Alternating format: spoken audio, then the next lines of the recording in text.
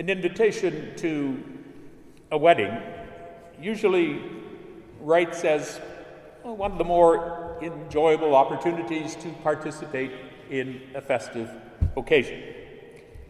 We know that love will be celebrated, a new life for a bride and groom will be toasted, and generally a good time will be enjoyed by all of the invited guests.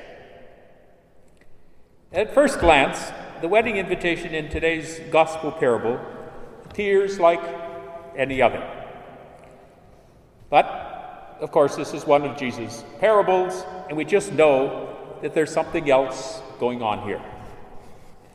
Perhaps the first clue comes in the reading from the prophet Isaiah, who uses the image of a great banquet on top of a mountain, where there is rich food and choice wines, and where the Lord of hosts is indeed the host.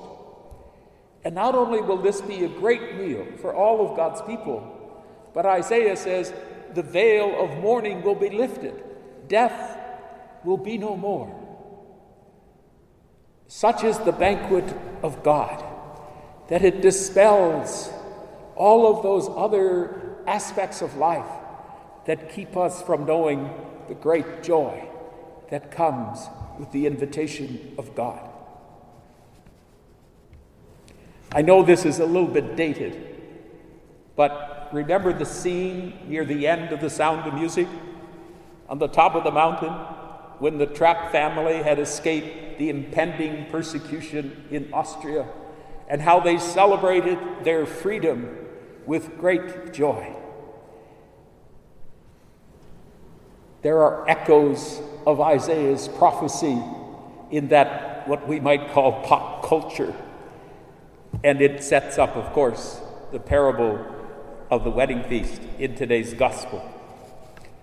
What began as a select group of guests becomes an indiscriminate invitation.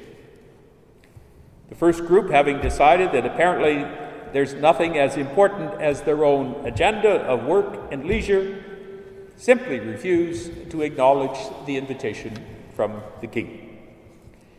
But the king is not deterred from his desire to have a feast. And so he sends his servants out again, and yet a third time, into the streets and into the towns, into the fields, to find guests who must fill the banquet hall. There are no restrictions we find in this invitation of the king. Whoever is there on the roads and on the streets, they're invited. And what began as a proper wedding banquet for the king's son has become a beggar's feast. Having received my share of invitations to wedding banquets in my life, the first year I was ordained, I had 40 weddings. It's a wonder I didn't swear off wedding receptions forever, but I kept going and went to them all. But there's an interesting thing in this parable today.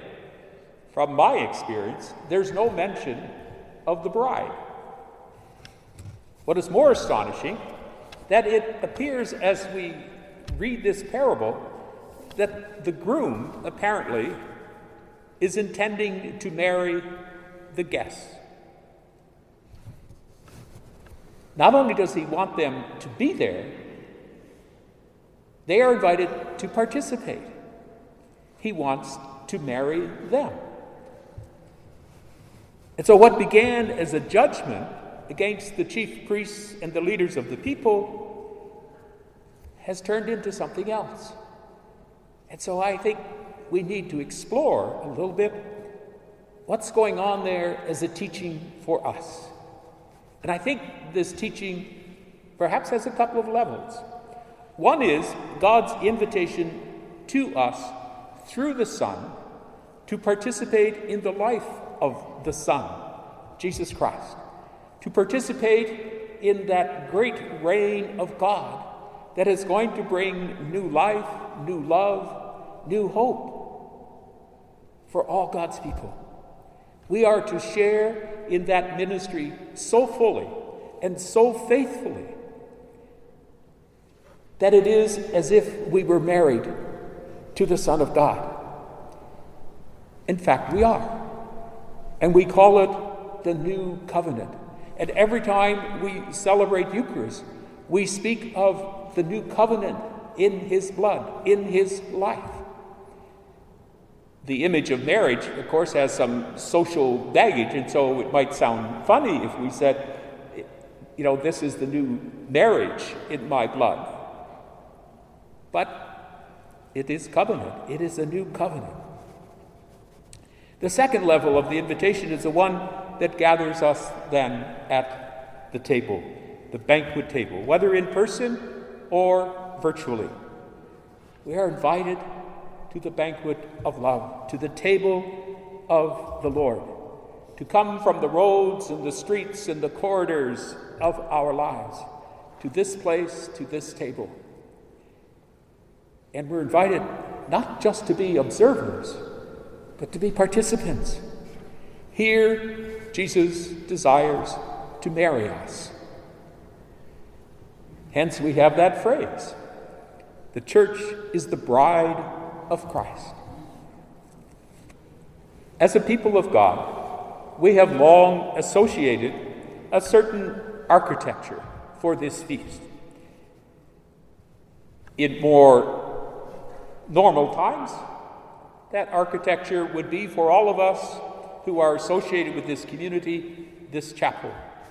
But for now, let us think that we are on that rather expansive mountain that stretches to include whoever is gathering in this day, on this day, and in this way, with our focus on the table of the wedding banquet, the banquet of commitment that God has made with us, that we receive and return to God, and in a sense, take those words from the wedding ceremony and say, it is for all the days of our life. There's a little surprise, I suppose, at the end of the parable. And we think about that poor fellow who didn't have a wedding garment and got tossed out on his ear. What's with that? I mean, he was invited to come at the last minute. Was he the only one that didn't have a wedding garment? So we kind of object to that treatment that he gets, I think. But we have to remember, this is a parable. It may not have been part of the original parable. Maybe Matthew put that in there as a kind of little homily to shock his listeners of the gospel years after Christ's teaching. We don't know. We only understand that in a parable there can be other levels and other ways of understanding what is being said. The wedding garment, we know, is an image of a relationship that the guests would have with the groom. And not only just a relationship, but a sign that they were eager to participate in the good fortune of the groom. In other words, this little ending of the parable is saying, by the way, it's not enough just to show up. Every marriage is a turning point in the life of a couple being married. It's more than just showing up. And for us, every Sunday is a turning point in our week. Every Eucharist is a turning point in our journey of faith. Every invitation to the banquet of God is given so readily and received so often. Marrying the Son may be a little more difficult, but it is altogether more wonderful.